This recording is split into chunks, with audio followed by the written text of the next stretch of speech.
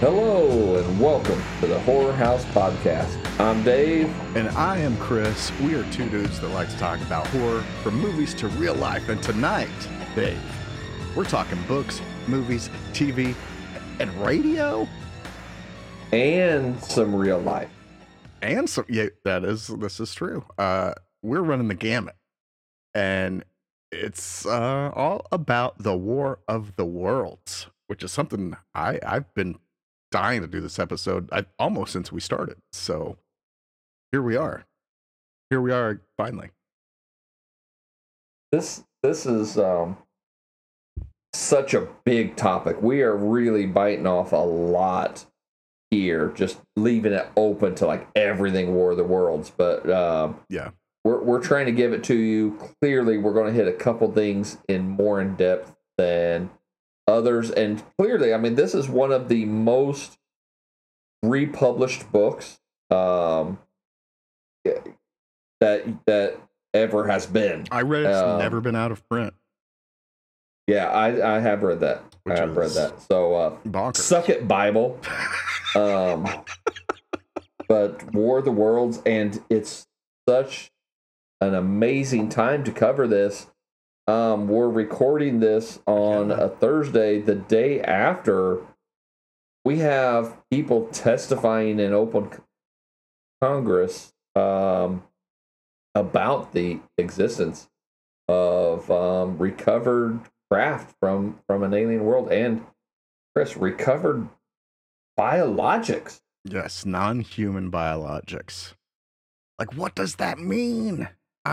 It's crazy times. Which, if you want to hear a little more prior to those hearings, just a couple weeks, we did one of our world-renowned UFO UAP real life horror episode. If you want to check that out, go World do that. famous. But I mean, or just stick around and listen to some more of the Worlds, or you can change it up. It's up to you. It's your ears. But stay with the Horror House because, why would you not? We're giving you what you need. Electrolytes. It's what plants crave. Oh, God. Hey, Bronte? Chris. Bronte? What was that called? What? Yes. Bronte. I think it was Bronte. How about we hit an ad and jump into it? Because we've got a lot to cover tonight. We are back, and let's just get right into it.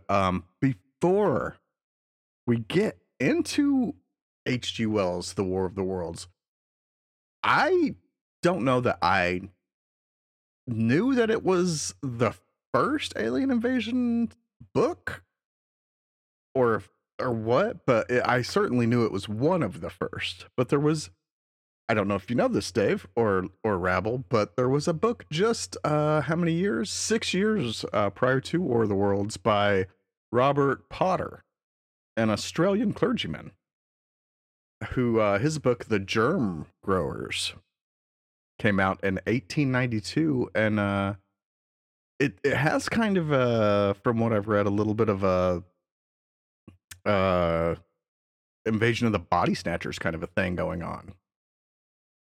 Okay.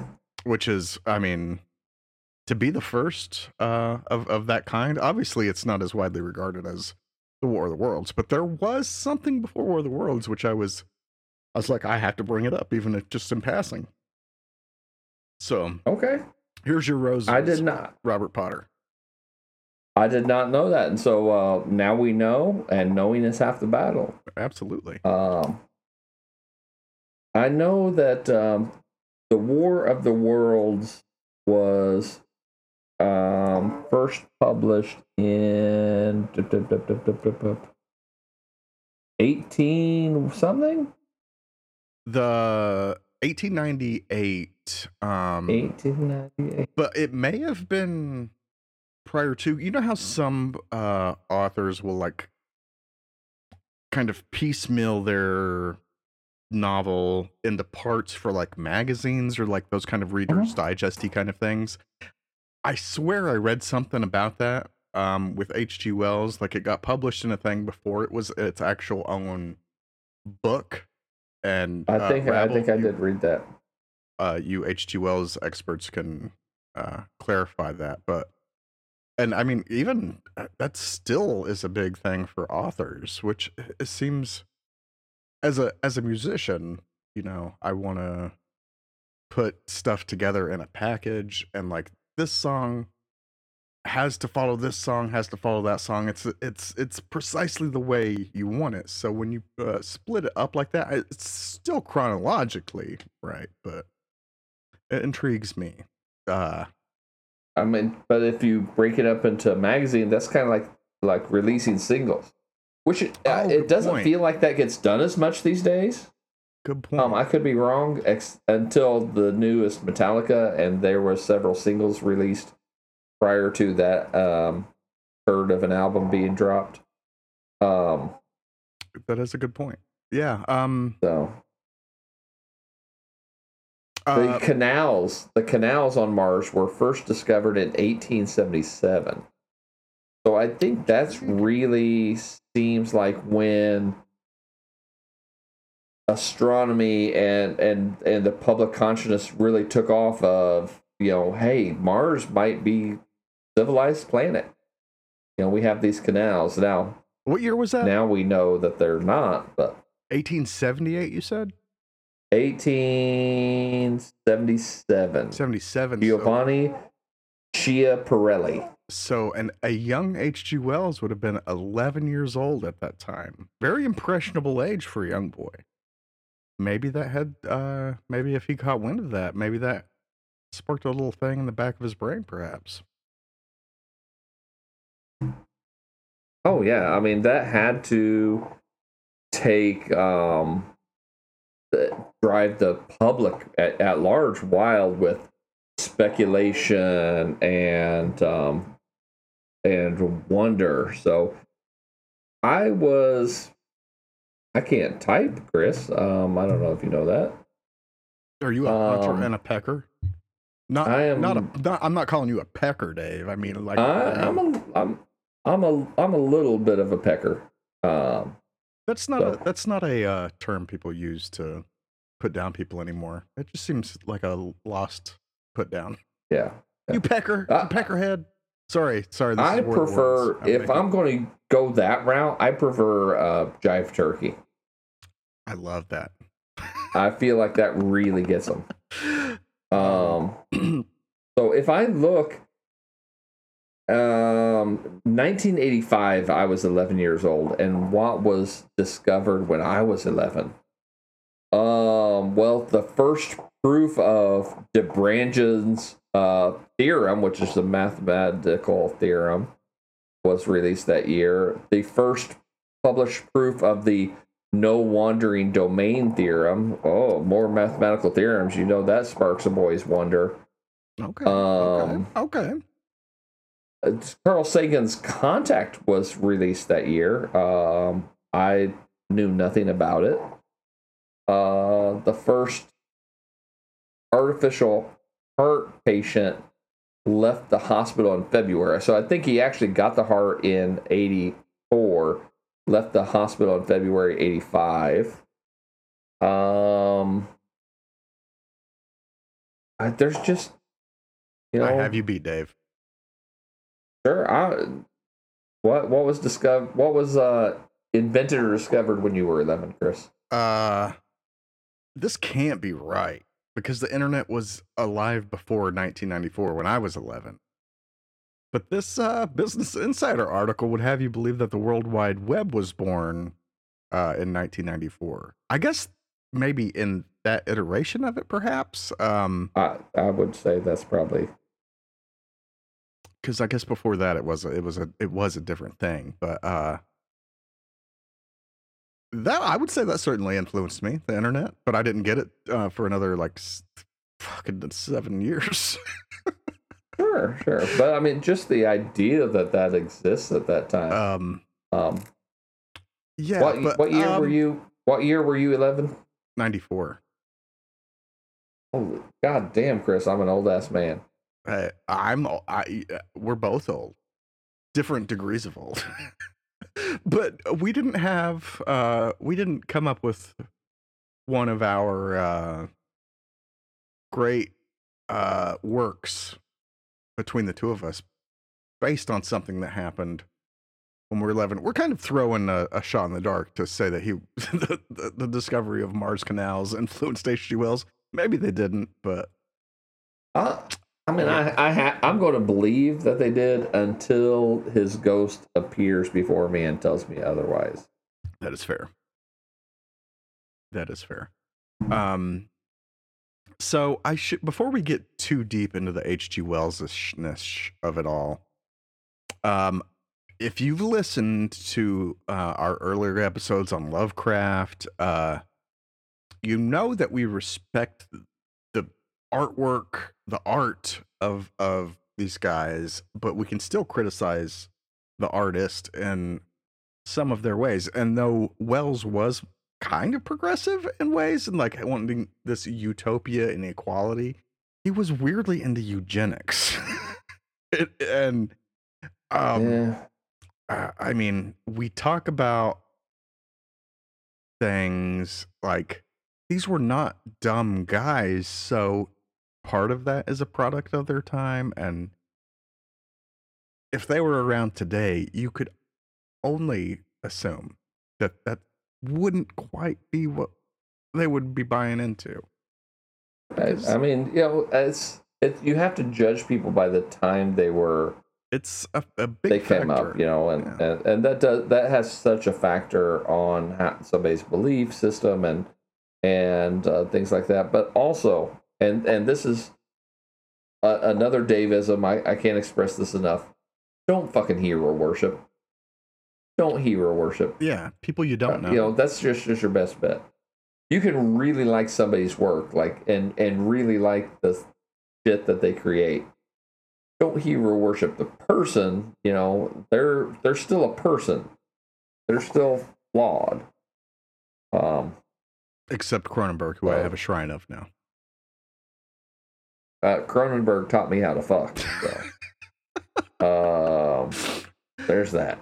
I really hope that there is somebody that finds us on some platform, and it's like, I love H.G. Wells' The War of the Worlds, and this is like this chronological thing for this podcast episode. This sounds cool, and then they get to a certain point, and they're like, these guys are filthy mouthed. What am I listening to? And then at that point, we've done our job. And it's all gravy and rainbows. But that pleases me. But that said, the H.G. Wells preface, yes, he had his controversies when you read into that stuff. But we're looking at the work and the adaptations of it. So that said, let's get into the War of the Worlds. Dave, did you read this as a kid? I feel like big sci-fi horror kids, this is a thing. Because I did read this. Yes. And I have a copy of a printing of it, and I tried to look for a date and I couldn't find it. It's a Whitman classic.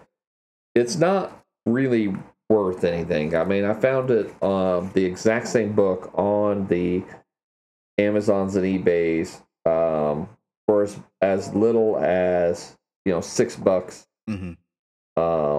But the character. So it's not really worth anything, but it is to me. So this has been in. If you open the inside cover, it's got Turner's, which is my grandparents' name. It's got their address and phone number in Indianapolis, Indiana, and so it is old. Like this is from when my mom was a kid, and wait, is that when they lived next to Jim Jones?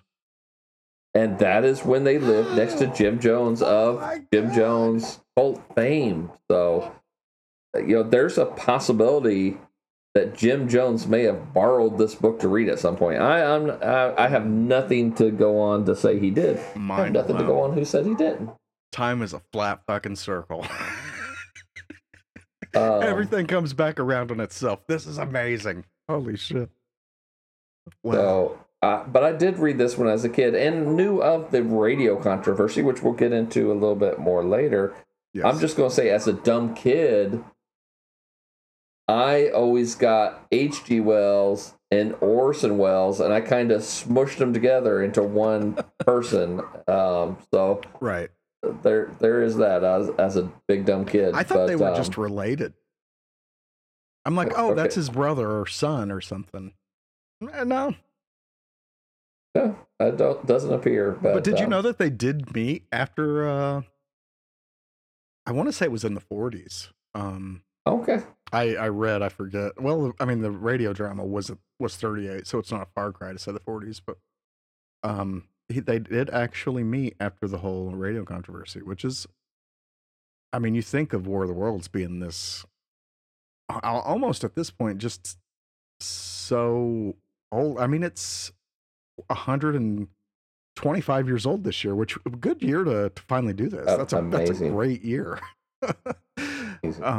In case there's anybody out there who doesn't know, Chris, what is the controversy about the War of the Worlds?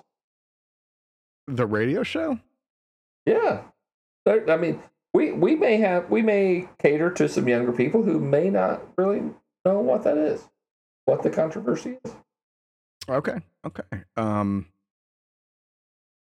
So Wells had I don't know what you would call them back in the day, a production company, a drama company, Mercury Theater on the air. And they had only been a thing for a few months prior to that Halloween Eve in 1938 when they presented the War of the Worlds. And it had been a thing that was hard to finish, and they had went through a bunch of different drafts, and most everybody thought it was trash. But they finally, I don't know if they just kind of gave up and took like their last rewrite and was like, all right, that's as good as it's getting. Wells didn't seem that involved from what I read, at least with the rehearsals of it, but he'd listened to recordings of it, and then, yeah. Long story boring. We get to that night, and one of the most interesting, I would say, the most interesting radio story of all time is born, where there is a panic that is, in some articles you read, would say mass hysteria, where the public listens in on this radio broadcast and thinks we're under attack by Martians. And to be 1938, no TV, you're just listening. What would you do with that? And that is what I always thought. I was always led to believe that there was like panic in the streets and just mass chaos across the country. Right. Me, same. Yeah, but apparently maybe that is a little overblown. Apparently there may have been some people who missed the kind of introduction at the start. Right. And throughout the show, I think I saw one video that said that there were 11 or 12 times during the show that they repeated that this was a reading and had, this is just a production of H.G. Wells' War of the Worlds. Yeah. But it was narrated in a way that if you missed those times, it sounded like a radio broadcast. One thing that I read about radio stations at the time is that every half hour on the hour, they would take a station break, kind of like a bumper kind of a thing, to be like, you're listening to whatever station, New York 107 or something. I think they don't just take them. I think they're required to take them, and I think they still are. But this, during this broadcast, they didn't follow those rules for whatever reason, whether it was manufactured, thought of prior to, or just the format that they were doing. But the only thing that didn't follow those rules were news bulletins. So you listening to this and you don't get your station break, but you get this news bulletin not on the half hour. I can see why that would be a little bit like, wait, what the fuck is going on? Yeah. And it wasn't like a big difference. It was their half-hour break was something along the lines of 40 minutes, but still, when you have those kind of things that are somewhat set in stone, I would think that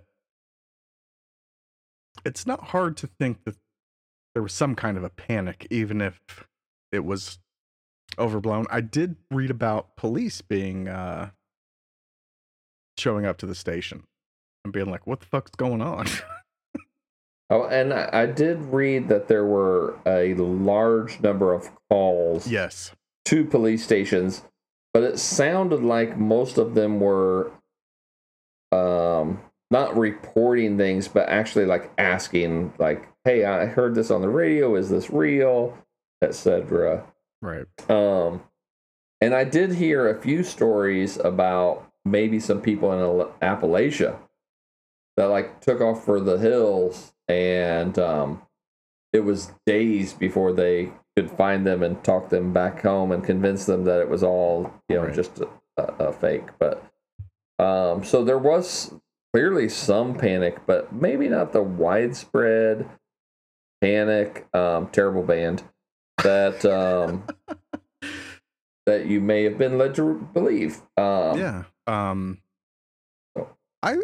And that the radio station, I heard the radio station and H.G. Wells himself kind of relished in that dude, that myth. yeah, I mean, Radio was young at the time. yeah. Now have Um, I've read stuff about like, kind of backwoods people shooting at water towers and stuff, Mhm. which is funny. But I mean, if you take into account the time, and you can't turn on CNN or bring up your fucking media, find out what's really going on. You just get these snippets. I would probably be kind of freaking out a little bit too. But um, did you have listened to some of it? What are your thoughts on yes. listening to it now, or since when you've heard it, parts of it? So clearly, I'm not going to be fooled by anything. I know the history. I know what I'm listening to. But I did hear it, and it is on. It is available on the YouTubes, and I want to say it's available on the Spotify as well. If it's not the radio broadcast, I know I did listen to also the Moody Blues music album of War of the Worlds. Oh, that's not. But it is definitely that's Jeff Wayne, dude. Jeff Wayne. We'll get to that. Okay. I've got a whole thing on that. Okay. But it is definitely on the YouTube, and I did watch it. But I listened to it, and I had things going on as well, so I didn't give it my full attention. But it starts off. I mean, like, it seems legit at the time. They're talking about other things, and they have they're are talking about live broadcasting this like kind of band playing. Yeah, it's like a ball or something like that. Yeah. And then they break in Raymond Rockello and his 6-piece orchestra, something like that. Yeah. And Ben Folds and the Ben Folds 5. Yeah. And they play for, I don't know, 30 seconds, a minute, and then they cut back in, and they're like, they didn't tell the story one-to-one like the original. Right. They kind of Americanized it and brought it over to the United States and based it kind of over here. But God, my dad had a cassette tape when I was a kid, and he had a couple. There was a Superman one that was really cool, and this one, and I really loved this one. And it had this kind of uneasiness to me, because knowing the stories of that kind of a panic and stuff, and there really is two parts to the play. Like the first part that we've been talking about, which is what you would think got people scared, but when you listen to the second part, it really is just a radio drama. And then at the end, Orson Welles gives kind of a statement, and it, it's just cool. It's a cool moment in time, and certainly sci-fi, but there's something very horror about it that I even felt big time as a kid listening to it and really enjoy. It's a neat concept that you would play it so straight. It's to me, I likened it to when I was listening to it and when I was thinking about this for the podcast. It's the original found footage. Yes, absolutely.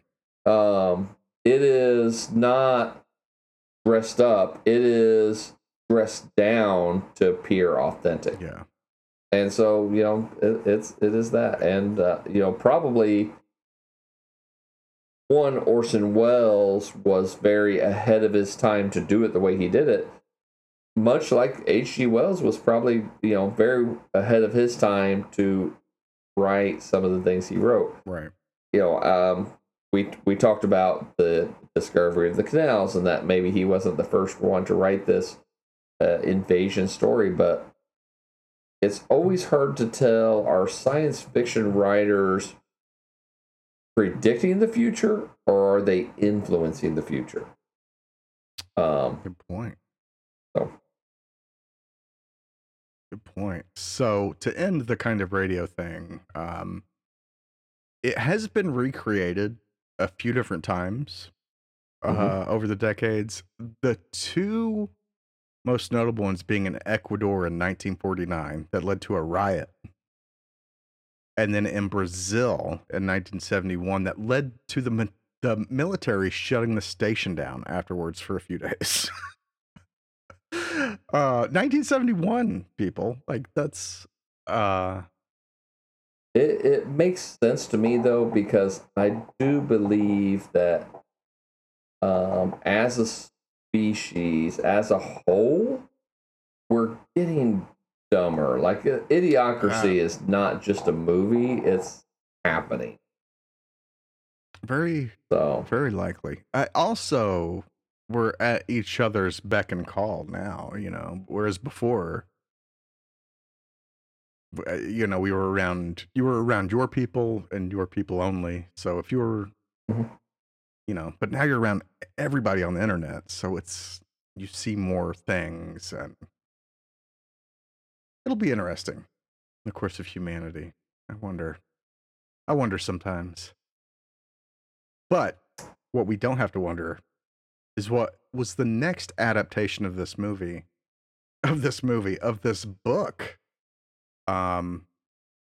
We haven't really talked about the book itself. I mean, I guess, do we really need to? Because, I mean, it's 125 year anniversary this year. The story. What do you think of the story of War of the Worlds itself? I think it's great. I think it's very interesting, and I think it's the original story, and it's been a while since I've read it like through. Yeah. But the original story kind of rides that line of, hey, science over everything. But then it also kind of veers into, and there's some symbolism with the destruction of the church and things like that. Mm-hmm. And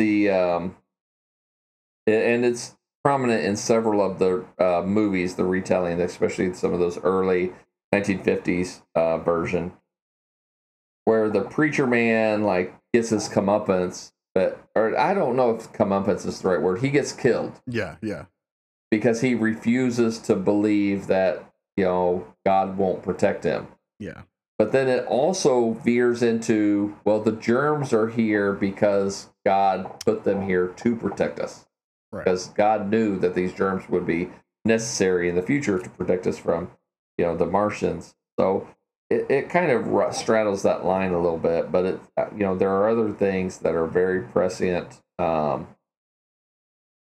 you imagine in your wildest dream, would you imagine that in 1890 someone would basically predict the invention of a laser? Right. That seems insane to me. The just mere presence of mind in 1890 to think ahead and say, this alien population may not look like us with just a different color skin. Because, I mean, you go to Star Trek and then, the aliens are basically just us with weird bone structures in their forehead or weird skin coloring. But otherwise, they're us. Yeah. But, H.G. Wells went beyond that. And he said, okay, they probably would have evolved in this manner. And that would have done this to their physiology. I would say my latest favorite part of War of the Worlds. So I listened to the audiobook that I have. I got like an H.G. Wells collection on Audible years ago, and I listened to War of the Worlds, read by David Tennant, the 10th Doctor, which was fucking rad. Nice.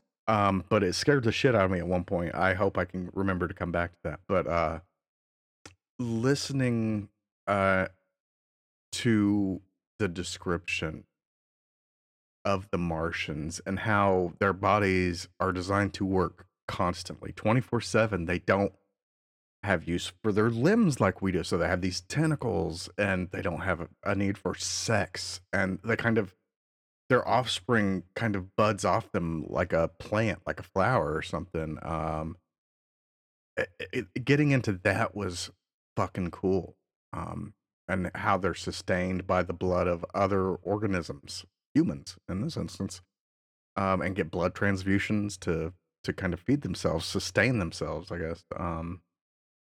Almost like an alien vampire. Yeah.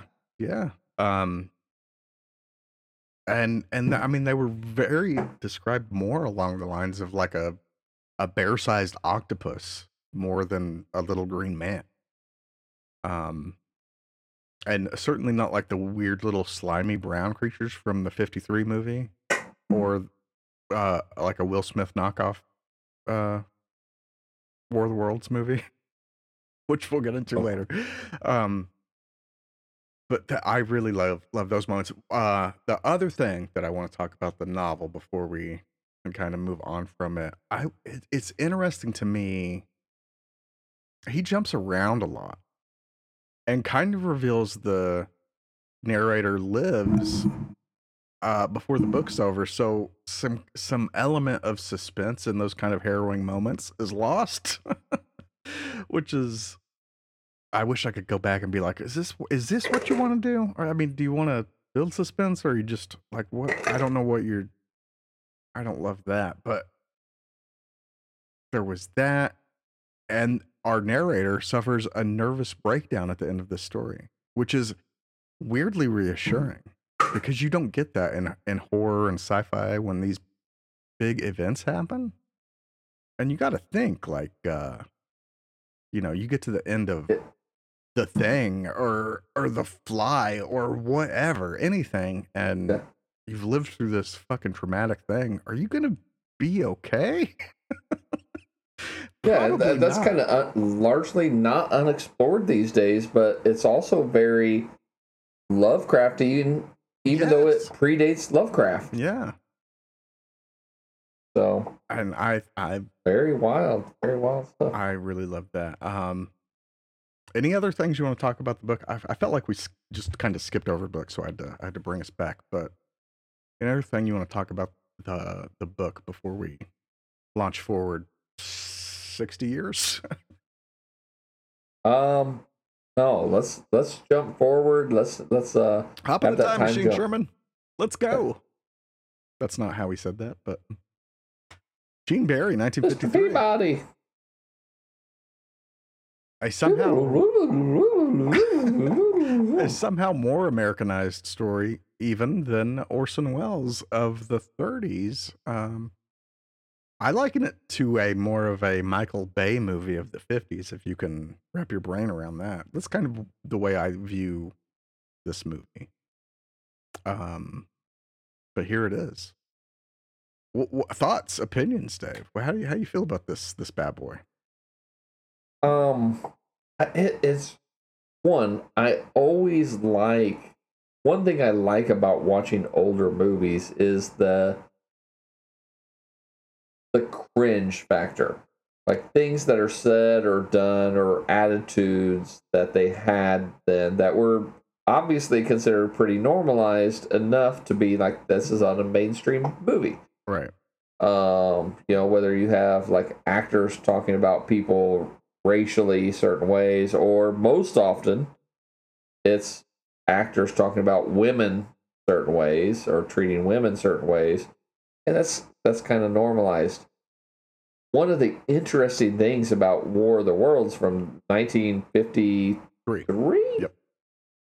is one of the townsfolk is a Mexican and or Spanish descent. He's a Latino, and he talks about oh, we can sell tacos and hot dogs, and it's like, and it's not. I wonder were audiences in 1953 going, oh, here we go with this woke bullshit, because of it, and clearly not. But it was just striking. Now the sexism. Hold on, before we leave the tacos, I gotta say, if there was a down cylinder somewhere and we were there, if there was a taco truck, that would be rad. Fuck yeah, that man. would be fucking rad. Oh my god. Look, I don't care how racist you are, tacos make everything better. Absolutely. If I'm gonna get Death Raid, give me a taco beforehand. It ain't gonna be that bad. But the hysterical women. Continue. Sorry, I just had to say, taco truck makes everything. What the main female character of the movie is not hysterical. She's actually got a doctorate. But the scientist who just happens to be fishing in the area, who is an expert on astronomy and physics, and maybe do it all thing. Like I don't want to go too far into my usual rant that Hollywood doesn't understand intelligence. So he just knows everything. But she's got her doctorate, and she's like, oh, I hope Dr. whatever comes, and maybe he'll come, and he's dreamy and he knows everything, and he does this, and he wrote this the other day, and he's like, oh, I know him, and then he points to himself, and she's like, oh, I didn't recognize you with your Clark Kent glasses and your 5 o'clock shadow. Are you George Reeves? You're dreamy. It's kind of ridiculous, but he's very flippant to the idea that she has a doctorate, and he just assumes, and correctly so, that if she has a doctorate, she must be a librarian. Like, is that the only thing a woman can do with a doctorate? I think that's true. I mean, but the movie kind of,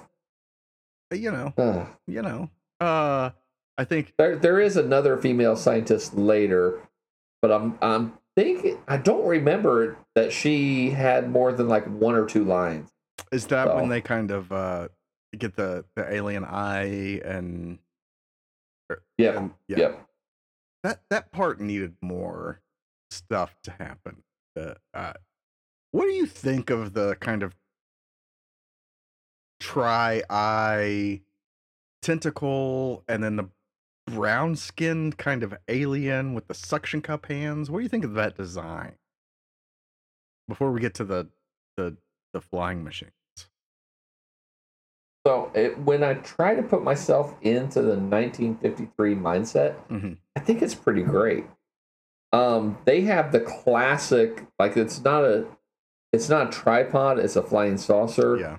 But then they just say, well, they have they actually have tripods. They're not actually flying. It's just that the legs are made invisible to the electromagnetic shielding. Yeah. But if they could do that, why not make the whole ship invisible?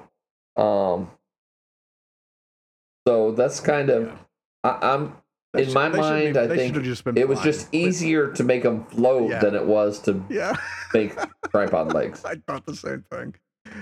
I mean, to a degree.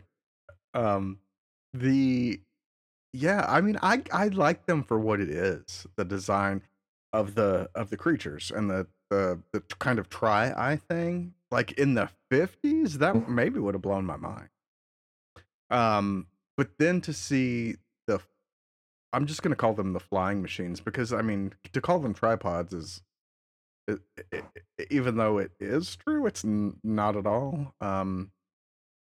Right. It seems dumb to call it a Yeah, tripod when there's not any visible legs. I absolutely think that design itself is iconic.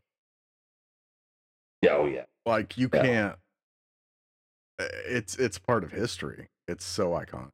Um, the I had the Criterion Collection Blu-ray, and there is some great commentary, some great special features on the special effects, and they did stuff in this movie, like the kind of force field stuff, um, that they're not really sure how the fuck they did it. Like Okay. looking back, like there's Okay. a film historian who's like, I mean, we've recreated, and they actually did in one of the special features, like recreated kind of a little bit of a scene with the flying machine and the force field, and they're like, this is the best we could do because we don't know what they did, and for it to be like that 70 years later is kind of amazing. I think it. Yeah, I think it looks great. I thought the Yeah. tripods looked great. I thought every bit of it looked great. I thought the heat ray looked great. The first time they use it on our only minority member of the town, so there are no black people in the town, so we will say that. But the only minority member of the town is one of the three guys that waving the white flag, and it's like, Yeah. we'll show them the white flag. They'll understand. That means we mean you no harm.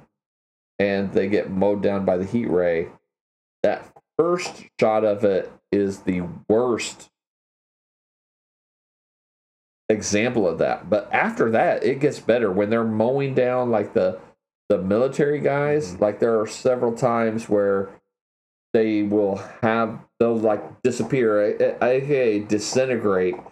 But then for a couple frames, there'll be like the black shadow left behind before it Yes. finally Yes. goes away. And I thought it looked fantastic. I was super into it Yeah. And from start to finish. it's very So. spectacle for a 50s, an early 50s movie. There's so much spectacle. A lot of miniature stuff too, which is super. It really is. I mean, God, especially for that time, so well done. It'd have been done well 20, maybe 30 years later, still well done in that regard. And I'm sure it is miniatures stuff in the town where the um, ships are crashing into the town and they destroy the church and stuff like that. It looks great. Yeah. And we will come back to 53 War of the Worlds in a moment. We're going to take a quick diversion. Something Dave brought up a little while ago. Just what would we say, like 25 years later, 1978, Jeff Wayne comes out with this rock opera concept album it's got like this progressive rock almost vibe with synths and orchestral parts and just this there's some singing but a lot of like instrumental stuff. And if any of that like rings your dinner bell, go check it out. It's something I didn't even know about until like the mid 2000s and bought it immediately, and I'm like, where's this been all my life? This is It oddly one of my favorite things. it's available on Spotify. Yes. I did not get through the whole thing, but I did listen to quite a bit of it. It's a product of And its time as well. You'll listen to it and be like, "Oh, that was yeah, 78." yeah. But But I put it on, and one day when I was cleaning the garage oh, and just jammed out mhm. while I was cleaning the garage, and I was totally I was totally cool. If It is what it is. if you So. like progressive rock, not like super crazy, intricate, like crazy, almost avant-garde stuff. It's not like that. It's still very accessible, but it's, I A mean, little dated it progressive is rock. dated. They had another version that came out in 2012 that has a Liam Neeson, Dave, Oh, voiceover, but it just isn't as good as the original. It just isn't as good. But I love this album and absolutely recommend it. If any of that sounds like something you would like, do go check it out. I highly recommend it. As the metal guy, this is not a metal album. Or the metal no, guys, I oh should say. We're no, both metal no. guys, but this is its own thing. It's got a little bit of a rock thing, but I mean the singer for the Moody Blues does sing. I want to say, is it Forever Autumn? Uh, and yeah, there's some singing. Anyways, I'm getting long winded. Check it out. It's great. Jumping ahead 12 years nowadays, something I can't wait to talk about. 1980s Fox TV series, The War of the Worlds, which isn't immediately apparent that it is a continuation of a 1953 movie. I did not watch it. I know it exists, but I did not get to watch it, and I have never watched it. So It is also a product of its time, unfortunately. okay, It is one of those very early Fox TV shows, so it didn't have a great budget. But it's like from that Married with Children, 21 Jump Street, Superboy. God, what other like immediately early Fox shows? But like it's trying the best with what it has, and this is when Fox was trying to throw anything at the wall that would stick. But it got 3 seasons, I want to say. But just the fact that it is a continuation of 1953 Gene Barry movie, and the aliens have been dormant. They didn't die; they just went dormant, and they were put in storage by the government, and they're breaking out and they're taking over human bodies. So it's got a Invasion of the Body Snatchers kind of line on this too. And okay. and they bring Anne Robinson back to reprise her role from the 1953 film as the I forget the name of the character, the librarian. But she's she's got some mental issues. She's got some PTSD. Okay. She's had electrodes and shit to try to like deal with all this and find out what she knows, and she's kind of lost her mind in a way. But that said, I mean, we are now, so that was 20 something years later. I would love another continuation of that. Keep it Okay. going. Like every 20, 30 years, just get back into it for a couple seasons. It'd be super hot. Paris Hilton says yes. I Probably. I'm there for it. Um, It this story. Before we go into maybe another more modern telling, mhm. has been so influential. And it's easy to see, and we talk about it all the time. There's no truly original ideas. Like everything builds off of something, and you have War of the Worlds. You have elements of that in really every alien attacks, alien invasion movie that we have. Mhm. From Mars Attacks, which Yeah. we probably need to do on the show Absolutely sometime, need to do. to Independence Day.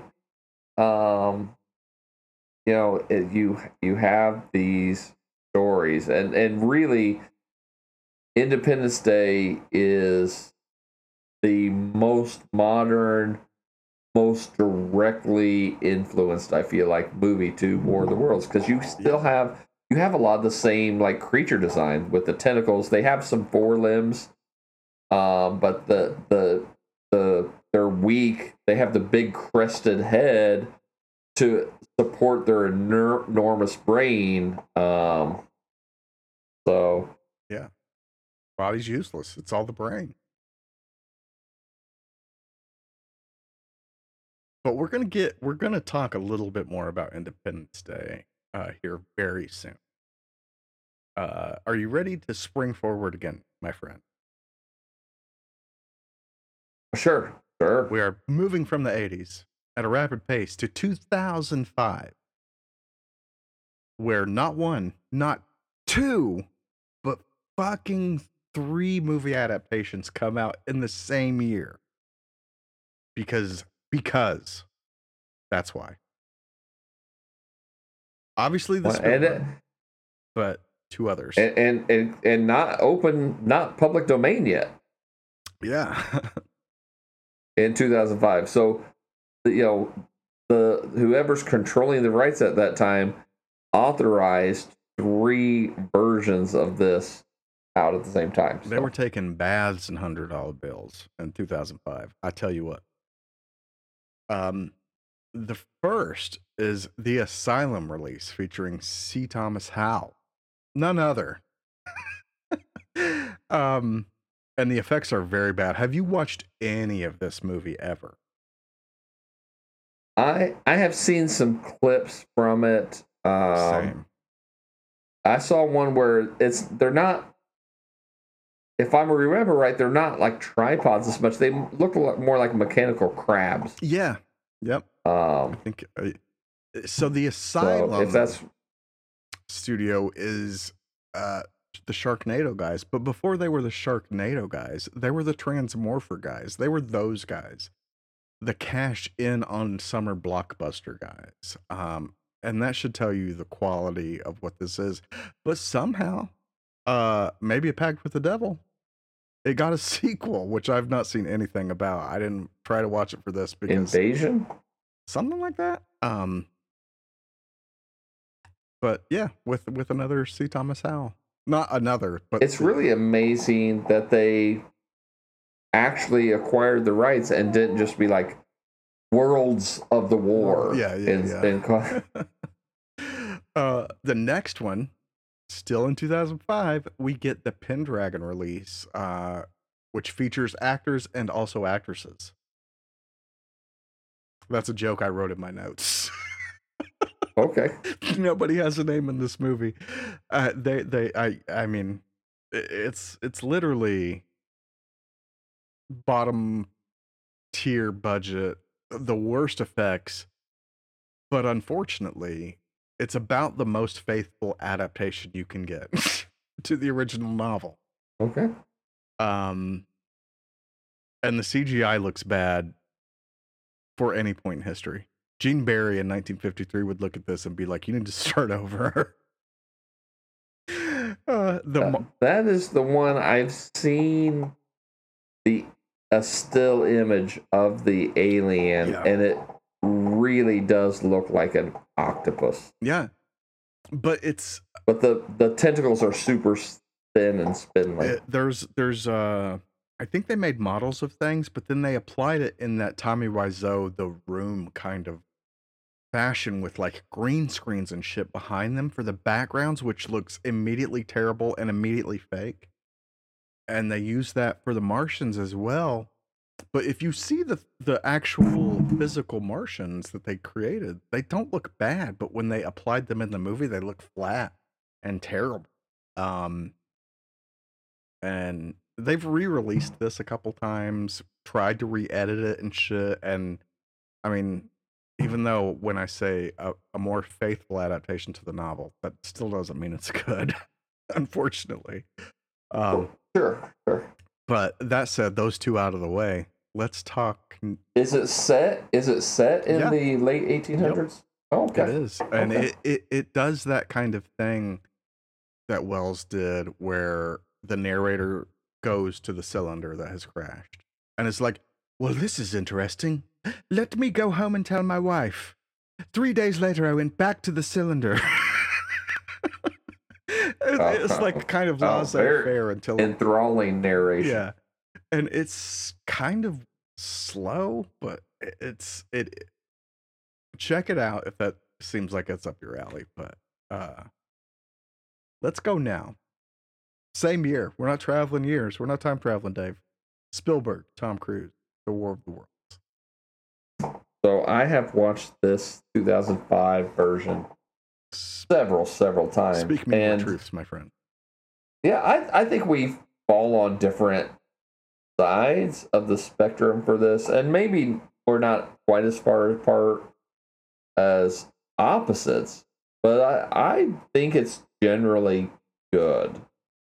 Tom Cruise will not do a movie unless they feature a scene with him running directly at the camera for at least 90 seconds. Right. So you do have this. You do have a very humanized story, but like his character in the 2005 is a dick, and so this is the version I'm most familiar with, though, movie and TV wise. Yeah, like this is the version I'm most familiar with. So, school us, my friend. You have a young Dakota Fanning as his daughter. You've got his teenage son, who's the rebellious son, as Dick in training, I would say.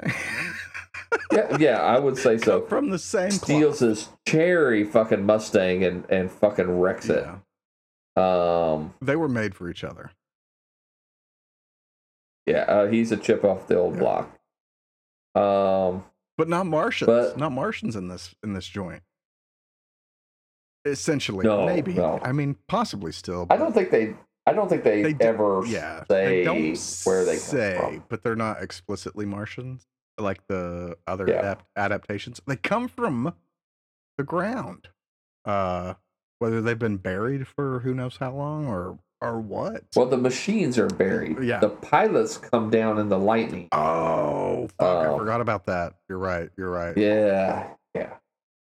But I think they got some really cool scenes where, Asgard. Like, even when they first come up out of the ground, the machines, and they fucking just vaporize some people. Yes.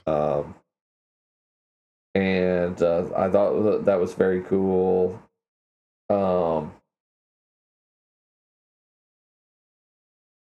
The 53 version does have like the city riot and people just destroy and loot the scientists. Like, okay, what is my scientific instruments going to help you any at this point? Like, that's not going to help you survive anything, But they do, and humans are not rational creatures, and time is a flat circle. So, I could see it going down that way. But I actually really like the Tim Robbins character, who is the guy that gets is in the basement with Tom Cruise and his daughter. He's so fucking creepy. Like, he's trying to rally Tom Cruise to his side to fight against the aliens, but at the same time, he's like, seems like he's got his eye on the little daughter too, so he's really creepy. And he talks about, if your dad's dead, I'll protect you. You just stay with me. But I don't know. He is creepy in the same way that his character in the Pick of Destiny is creepy, and has his ulterior motives. Tim Robbins is he's a national treasure, highly underrated actor. National treasure, Tim Robbins. But you have that scene, and that is the similar scene to what you see in 53 in the basement with the tentacles coming in and the aliens. That is my favorite part of the 2005 is the Tim Robbins underground. Also, call him back real quick to the H.G. Wells, the original, where the narrator, is it the curate that's with him, gets hysterical. Yeah. And the aliens are prowling outside or patrolling, and he has to knock him out, which leads to his being captured by the aliens, probably to his death. And you're like, wow, our hero just killed that guy.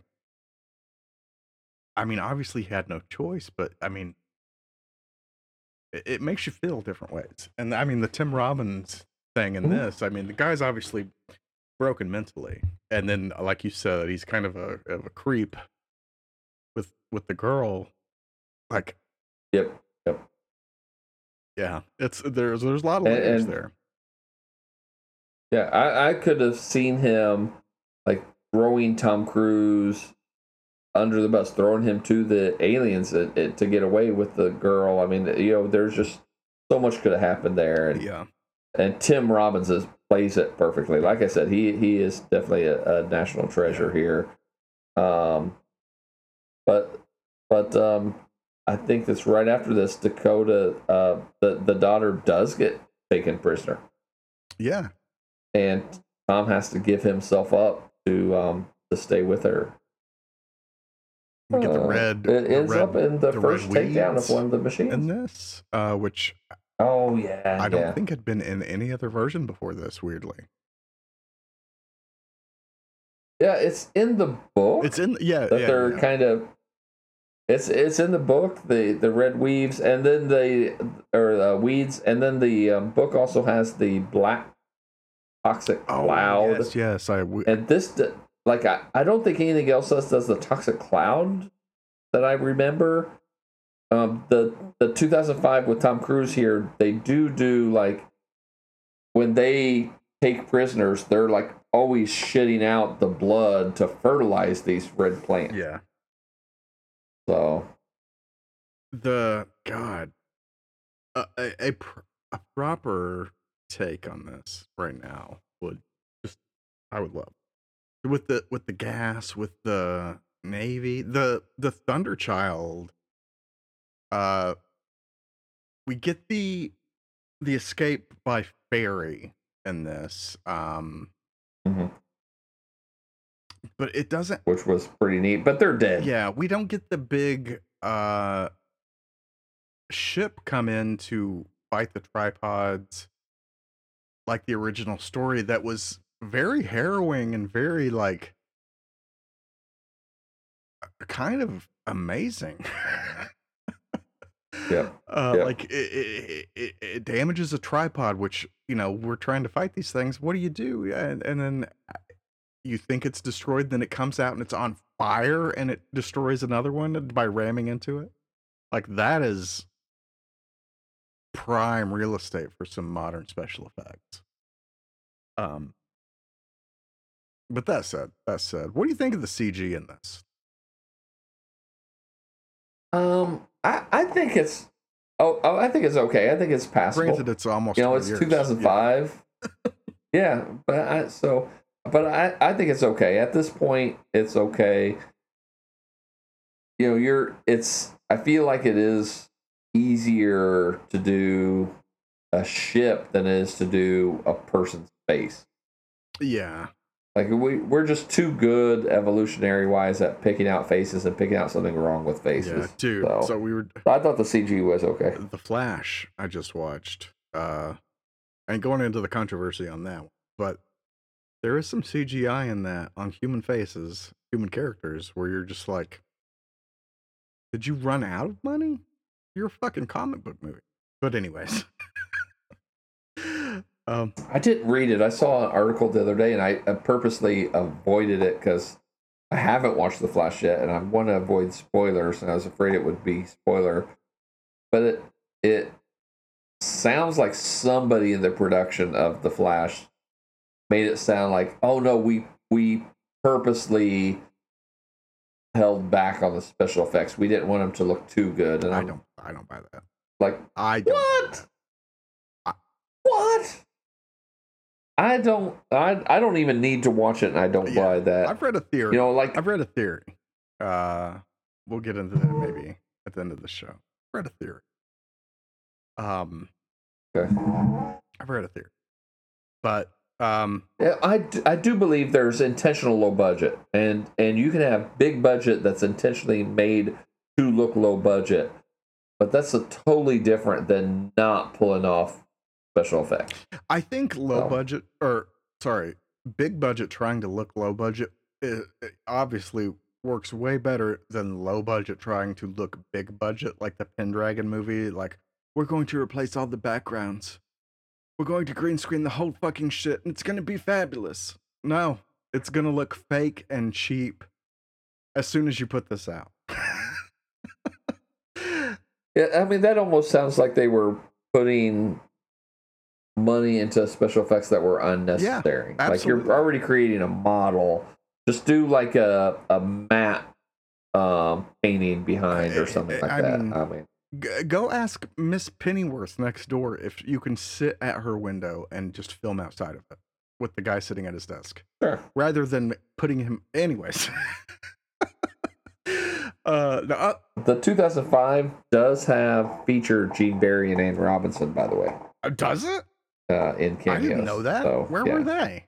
According to IMDb, Gene and Anne are the grandfather and grandmother. Really? I did not rewatch. I watched some scenes over again, but I did not go back and rewatch the full movie. I am kicking myself in the ass now. Wow. What a cool fucking thing. That's cool. The last thing. I mean, Spielberg, man. It's a very Spielberg movie. I feel like it's a little bit more than Spielberg. It's dark Spielberg. I'll go that far as dark Spielberg. What do you think of the design of the alien? Does it remind you of anything that we've talked about already? Does it remind? Independence Day, perhaps.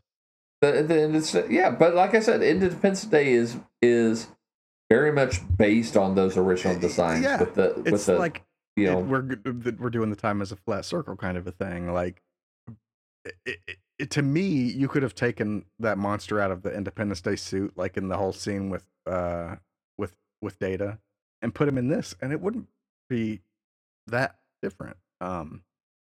They look very similar. But I mean, like you said, it's a derivative of that, and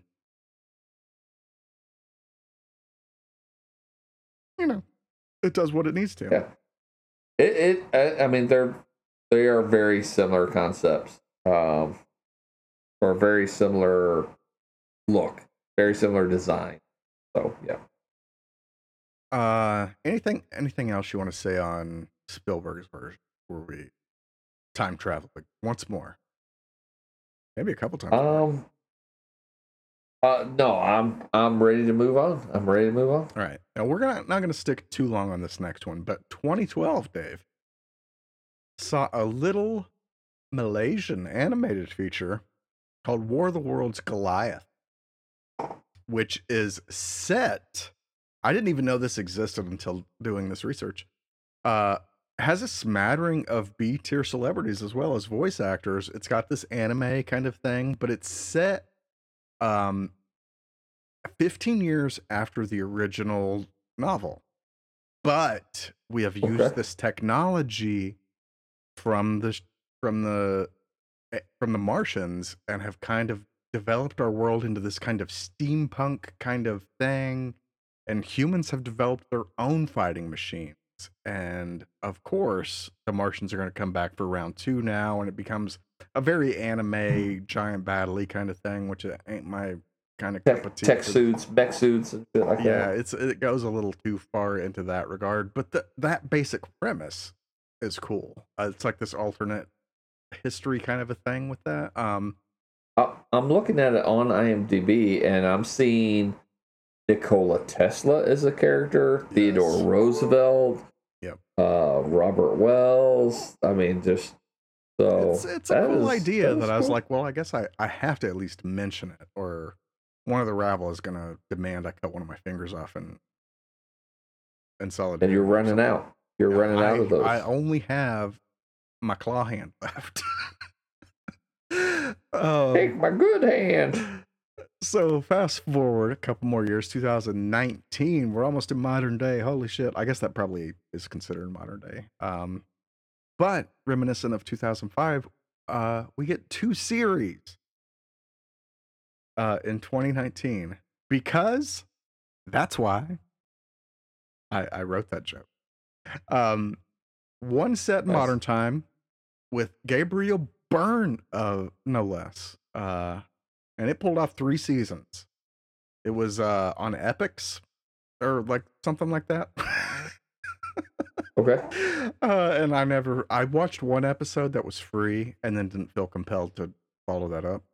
Like they used sound to kill humans initially, and it was kind Okay, of that's different. it does a different thing, but it just didn't hit with me. The other series, this one was a mini series, I think. But this was set kind of in that kind of time of the late 1800s, early 1900s. But it aired within a month of the other show, which is so Wow. stupid. Yeah. But this tries to be closer to the book, but it still like misses the mark, like they tend to do. Like you see the tripod design, and it kind of looks like a crab too, and it's got those same kind of. We're making a sci-fi movie, so the lights have to have this blue hint to them. You know what I mean? Yeah. And you're just like, I've seen this in 2019. You would hope that we would be on that, but yeah, we are not. Yeah. Real quick, Gabriel, or what's his name? Gabriel Byrne. Gabriel Byrne. Yeah, I will never remember his name. He is always, to me, he's always going to be not Kaiser Soze.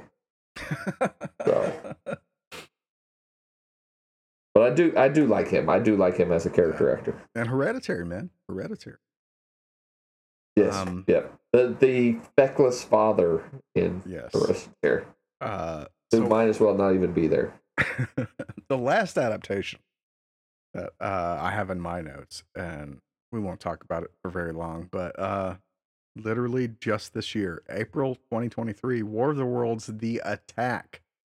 Excuse me, War of the Worlds: The Attack. It is War of the Worlds: Attack on your colon. It is shot better than some of the 2005. It doesn't look bad. Is it British? Yes, it's British. It is. It's got some effects that look like they would have been outdated 15, 20 years ago, but it's and plus they try to really put the humor in. If you watch the trailer, you're gonna be like, "Oh, what?"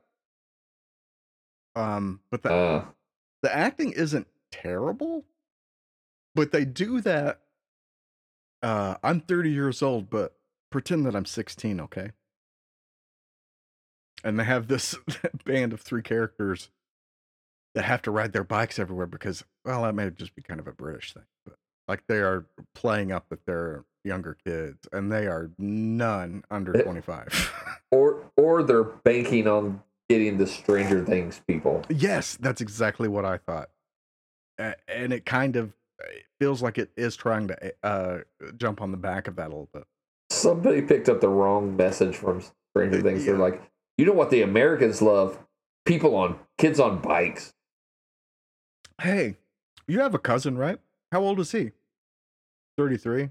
Could he pass as 16? No. Yeah. Good enough. But it's I mean, as bad I'm as watching the trailer, and there are some pretty gnarly disintegration effects that look really cool. There are some effects that aren't bad, but like when you get into the movie, they're so spread out because it doesn't have a great budget. You know, it is what it is. It's not the best by far. It's not the worst. Not quite as far, but it exists. So, okay. And lastly, there's been some video game adaptations. We won't get into that. We may have to do a video game horror episode at some point. Yeah, I'm all for it. I kind of, going through the week, I kind of watched some trailers and some gameplay from the video game, and it looks pretty dope. There is a new PC game that is in the work, early access, but it's a fucking survival game, which I guess makes sense, but I fucking am so tired of survival shit.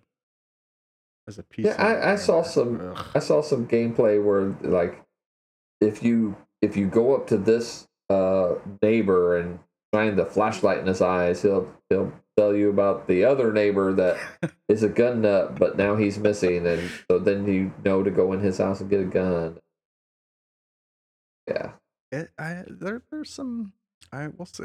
There's the premises there. You just gotta get the right people to do it. And at its heart, the book and the story is just survival. You just, yeah. I mean, if you know the spoiler, if you know the end, you just have to live long enough for the germs to take over, or to kill the alien. So, yeah. Which, from a medical standpoint, if you want to go give that a quick talking about, it's not entirely far-fetched that maybe they have developed medicine to the point that like they're not exposed to germs, but that's really I take it back. It really is very far-fetched. So I'm not going to give you exact numbers because I've been drinking, but you have a 140 million cells in your body, and nearly half of them are not human cells, they're bacteria cells. Like we're not just us. We are an amalgamation of organisms. From the time you're born, you are born with bacteria in your gut that helps you break down food. At about the age of 6 weeks, your skin is colonized with the bacteria that protects you from infection. And it's kind of like, the good bacteria take up so much space, there's no room for the bad bacteria to move in. So, the idea that right, that maybe clearly life can go in so many divergent ways in other environments. That is absolutely true. That's one of the best things about this book and the idea of the tripods and the evolution of these aliens, the Martians. I really love all that thought process. But it's, in a way, I could be totally stupid, sound stupid when we find the aliens and like, nope, they don't have bacteria in their body, but it's hard to believe that you could really have something develop long enough to develop an intelligence and not be synergistic in some way with something else. The way, you make a great point. And you've kind of turned my brain a different direction thinking of that. And I'm not thinking so much of it as just the bacteria, like the common cold or whatever is what killed them. But more, you have this intelligent race, this intelligent creatures, that have prospered and have developed their bodies and their environment in these ways.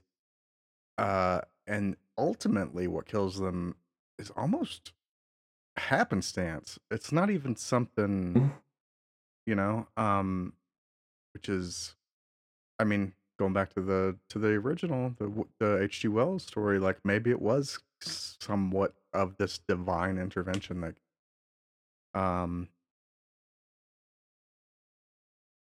I mean, Is it divine or is it nature? I don't.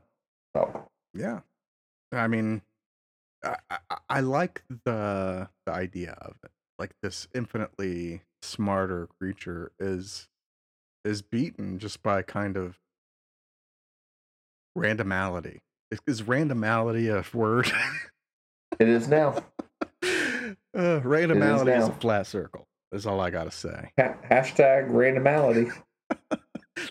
If that's not a new thing in the next Mortal Kombat, I don't fucking want it.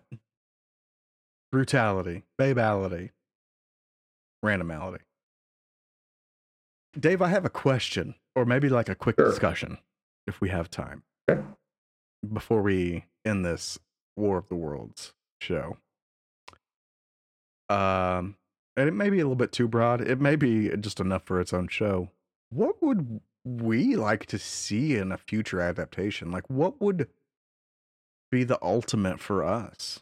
Like, is there like a film, limited series? What would you like to see? And let's just talk for a minute and see where we end up.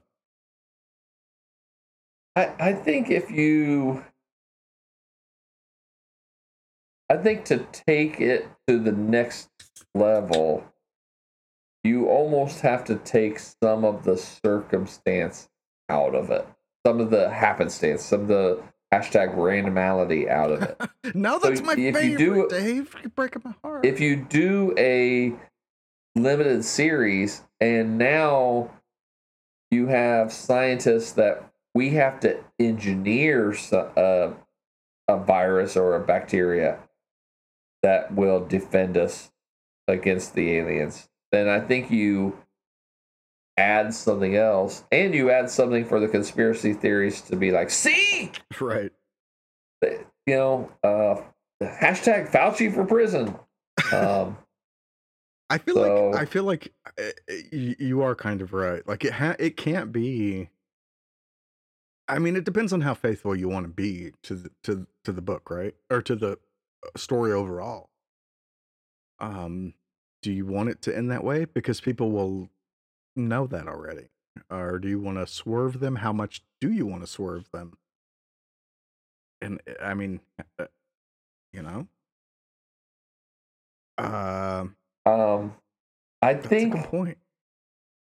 I think Independence Day, the way they did their sequel, where okay, now what is the fallout from the original? Like we didn't just we beat them and then forget they existed. Like Right. we incorporated their technology and their knowledge into our society, but then they came back in new ways. And if you wanted to keep continuing, there's also that possibility. Okay, so they died because of the germs that were here, or because we engineered germs to attack them, whatever it was.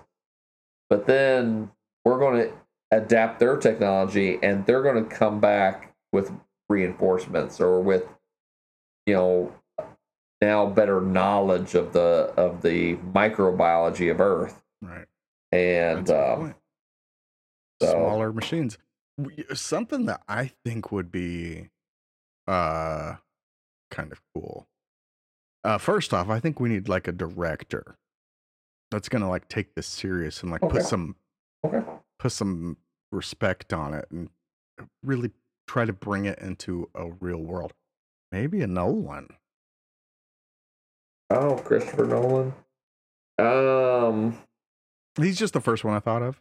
I'm not stone cold set on that. But I feel like the Martians and the machines, and I feel like they do need to be Martians. Because fuck it, why not? Like it needs to be Okay. Martians. They need to be more dangerous somehow. Figure that out. And it may be, I was thinking maybe more of a Cloverfield, at least to start off aspect. So what if they are Martians, but they're not on Mars when we get to Mars, and we've started colonizing Mars, Ooh, and they just return home and find us, we're colonizing their planet, that'd be a good and starting point. they just assume like, oh, these fucking humans, we left them alone when we went to explore the Oh. universe, and here they've done this to us. So then it's them thinking they're getting revenge on us for destroying their home planet, when really that's not how it went down. We've outstepped our bounds. And then Yeah, and they kick our ass and send us back to Earth. and then I think just seeing us there would be a great like starting point to where they're like, no, we're gonna come to you and fucking dick in the dirt. I would like to see a more slow build to the machines, and Okay. even a more slower build to saying the Martians themselves. And really get a little bit more of a horror thing. Okay. But I think I wouldn't say more than all, but like a big thing I would like to see is some more of that anatomy that H.G. Wells had, because I think that's so cool and really try to explain it in some kind of movie setting, like where they have no need for limbs like we do, or like appendages. So they have these fucking tentacles. They don't have a need to eat, so they don't have a digestive system, and the offspring and all that shit would be super. It would make it feel more alien to me, I think. So That gives me two ideas. One, what if our director was, and I've given him my share of grief. I think we both have. oh no, don't say David But- Gordon Green. No, I'm saying M. Night Shyamalan. Because he did that beautifully with Signs, like holding Yes. back and not showing anything Yeah. until later in the movie. So I would, if I was producing it and hiring him as my director, the first conversation is going to be, look, we don't have to have some crazy big finale twist. We don't have to that. I would rather have a few surprises along the way than to have this big twist at the end. Because I kind of feel like he has been a victim of his own success. That would where be a twist by not having one. yeah, and Or would that I feel like a he's letdown? really forced that twist in there. I feel like he's forced that twist. Oh yeah. But like I said, I still want surprises. I still want surprises. Dude, just that You can even have a start. big surprise. There's this, to me, there's a difference between a surprise and a twist. Now, so we know, fans of the OG know that they're more of this octopus kind of a tentacled creature. I mean, when you see them for the first time, I feel like that would itself be a swerve. They're like, oh, what? I feel like a lot of people be like, they're not little gray, big-eyed things, little gray men. There's so many. We could do a whole episode on this. We may have to fucking do more things like this. It's just fun to talk about what we would like to see in Oh no, I'm adaptation. I'm down the rabbit hole with you, man. I enjoyed this. Yeah, it would. God, we just may have to do our do a mock script one day for something, just to Sure. see. Or not even a script, just like some kind of an outline. See what we come up with. But okay. Do you So my other casting thing that you've kind of guided me towards in my mind is, what if this is going on and one of the scientists that we have to pull in is Dr. Ian Malcolm? the Bloom himself, but- huh? Yeah, the Bloomster. And when he's not busy marveling at the cloning of dinosaurs, then he's now being tasked with helping to defend Earth from this this alien race that has wiped out the Mars colony and is now headed to Earth. Dude, and he was in the 70s Body Snatchers. So call back to that. I wouldn't say throwback, or not even callback. Like, what do you say? Tip of the hat? Acknowledgement. Acknowledgement. Yeah. I mean, you could, so many options. Or you just go all unknowns, which there's merit in that. What do you think? Film or some kind of mini series, or just a TV, like HBO series or something, or just TV series? Fuck it. What do you feel? You know what? What do you feel? I want to start with the TV series. I want to take the time and really build characters that are important to me. And you could at a later point, especially if you're holding off on the reveal, what if some of these characters that you come to know and love are you find out have been pulled into the plot of these aliens and are actively working with them, a la They Live. potential. So Potential. If you that may be a step too far, but right now we're just throwing shit at the wall. So yeah. If you want to hear us talk more about what we would like to see in our own kind of made up adaptations for stuff, let us know, because it's just fun to talk about. Anything else, Dave, you want to talk about War of the Worlds before we end? I don't know how you can rate this. I don't know if we can rate this without going into individual incarnations of it, but final thoughts, I guess. Maybe we'll just do that. Final thoughts. Super cool, super influential story. Definitely feels ahead of its time, but the different adaptations really speak of the times they were made and the attitudes. And the 1953 is so classic, and yet I knew so much of it but had never seen it. And so being able to take the time to see it now, and it was great. It was not lost on me. I do like the 2005 movie. So I'm going to rate, if I was rating those two, the 1953, I'm probably going to give it a 7.5, because it's just so iconic. And the 2005, I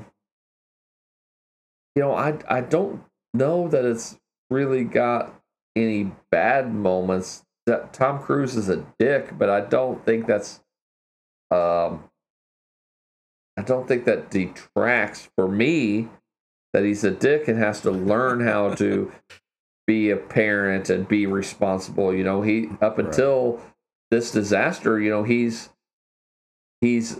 a dad, but he's not a father. He's a child who has no responsibility to anybody but himself, and he learns that. So I'm going to give the 2005 7.5 as well.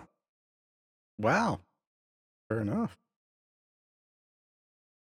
What would you rate the Orson Welles broadcast? You had to give it a number, whatever qualifiers you feel.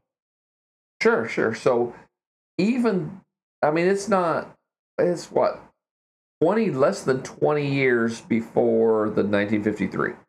And so the 1953 to 2005, you got 52 years difference, and they got the same rating. The Orson Welles is not 20 years before the 53. And so, but I feel like it is ahead of its time, but I also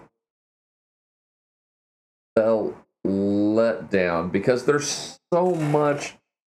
I don't know, maybe I'm just a visual guy, because it happens in 50s movies too, and it happened in the 50 remake. In the radio broadcast, there's times where there's he's at a ball and these things are going on and you hear all this background noise, but then everyone will go silent so he can give his line, and there's 5, 6, 7, 8, 9, 10 lines, and then right on cue the background noise comes up and the babbling of people, and it feels artificial.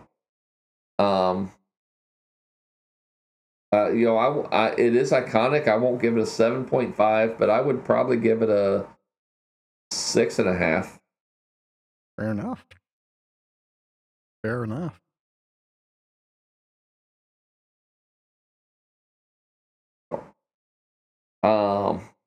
Any of them you would like to rate? Not it's obviously that's not kind of what we were going into thinking when we're doing such a broad topic, but God, I've seen. How would you rate the Jeff Wayne album? How would you rate some of the TV shows? The TV show. to just randomly start with the Fox TV show, just on premise alone, I'd give it an A. But on execution, you gotta knock a solid point off just because of no budget, like kind of cheesy. Maybe a point and a half. But worth checking out if you're a fan of War of the Worlds, especially 53 War. But to continue that path, 53 War of the Worlds. I also would give that did you give it a 7.5? Because that's where I'm going. I want to say that's where you landed. Yes, I did. I think that's I absolutely agree. Now to jump back to the future, to 2005, C. Thomas Howell, I give 1. Pendragon, I give 0.1. 0.05. Sorry, I got ahead of myself. No, it's not that bad. They're I was going to say that's harsh. Yeah, harsh. I'm being facetious. I'm not even going to rate them. They're not my cup of tea. You may like them. That's fine. But Spielberg, Tom Cruise, 6. I'm going to give it a 6. I like parts of it. The Tim Robbins, I'm in agreement absolutely with you, is fantastic. Some of the effects are weirdly blurry to me watching it now. I may need to get this bitch in 4K and watch her again. See, yeah, she stands up. But War of the Worlds, The Attack, 4. Okay. Which, some ideas are in there. Some human ideas exist in this movie. Oh. That does not sound great. Yes. And then now to go back to Orson Welles, I'm gonna rate the radio broadcast a little higher than you. I'm gonna give it a 7.5. Okay. And the book itself, like I said, I have my problems with the book itself. I think there are some issues pacing wise and structurally that could have, there may be some H.G. Wells purists that would want to crucify me for this, but you're revealing your end of your story before you're to the end of your story. That doesn't build suspense. That removes suspense, dude. Mm-hmm.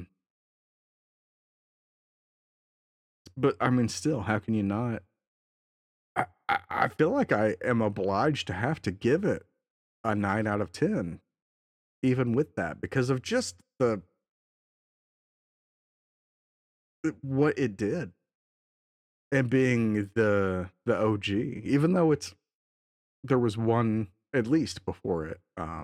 It is the OG alien invasion story that influenced the whole goddamn genre. And I've loved it since I was a kid. I'll continue to love it, and I'm sure if there's another one that comes out, I'll watch it. And I will say, if we could get Sasha Calle, the new Supergirl, in our new version, let's go ahead and get that to happen. I'm sure we can. I'm very okay with that. I mean, I'll use a good 3/4 of the budget just for that. But if Rabble, if you can let her know about potential casting call for that to come up and to be ready to just go ahead and accept it blindly, be great. And that's all I have to say about that. All right. You heard it here, folks. Just accept what you're being told right here. Hashtag Horror House Chris is mainstream media. Hey, media is a flat circle. You're a flat circle. We're all media is a round square. But let's if you have something that you want to input, what is your favorite iteration of the story? Where would you take it next? What would you like to see done with it? We haven't even talked about the pop culture references outside of just a few, and the parody stuff. And so tell us what you think, where you're at. You can hit us up on Twitter, DM, or just tag us in a tweet at Sweetness, one with 6 E's in sweet, or at Horror House 2, because there are 2 of us. You can email us horrorhousepodcast@gmail.com, or you can go to the Horror House page on Facebook. You can hit us up on Slasher. I'm Horror House Dave. I am Horror House Chris. No. Hit us up on Slasher, the social media app for horror fans. Friend me, bitch. That'd be a good shirt. Bumper sticker, maybe. Are bumper stickers still a thing? Really? Bumpers are still a thing, so. Fair. It's fair. Last but not least, do rate us wherever you're listening, whatever platform. Click them stars, click them hearts, click them likes if you like us, Horror House boys. And do share us around with your friends. Dave, you know what I was thinking the other day before we leave? What's that? I've not had the rabble throw a phone at their friend in so long. It's time. I mean, this is the perfect time. Not only if they throw phones at friends, not only, Chris, are they sharing the Horror House, but they're preparing their friends for the incoming invasion. This is true. This is absolutely true.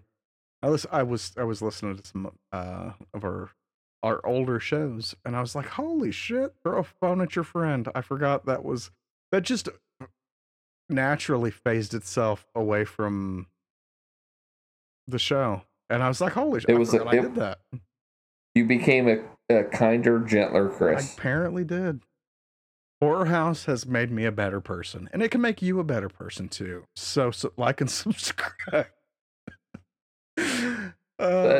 Share it with your ex so they can become better people. Yeah. Share it with anybody. Your pastor. And Sasha Supergirl. I think I pronounced her last name wrong, and I'm afraid to try to say it again. But we'll just call her Supergirl for now. Yeah. If I don't see her again as Supergirl, what's this life been for? Anyways, we will be back next week with more horror, man and ladies. So stick around, and it'll be cool. Whatever it is. And until then, Dave, same cemetery, different grave. Right on. You nailed it. Until I will forget to do it, and then it just disappears. That's probably just as likely. Is that how shows end, Dave? Do people just forget that they existed? Probably. Is that how the Horror House will end one day? We just forget to do it? Never. The Horror House will never end. We will slash and burn till the end of time.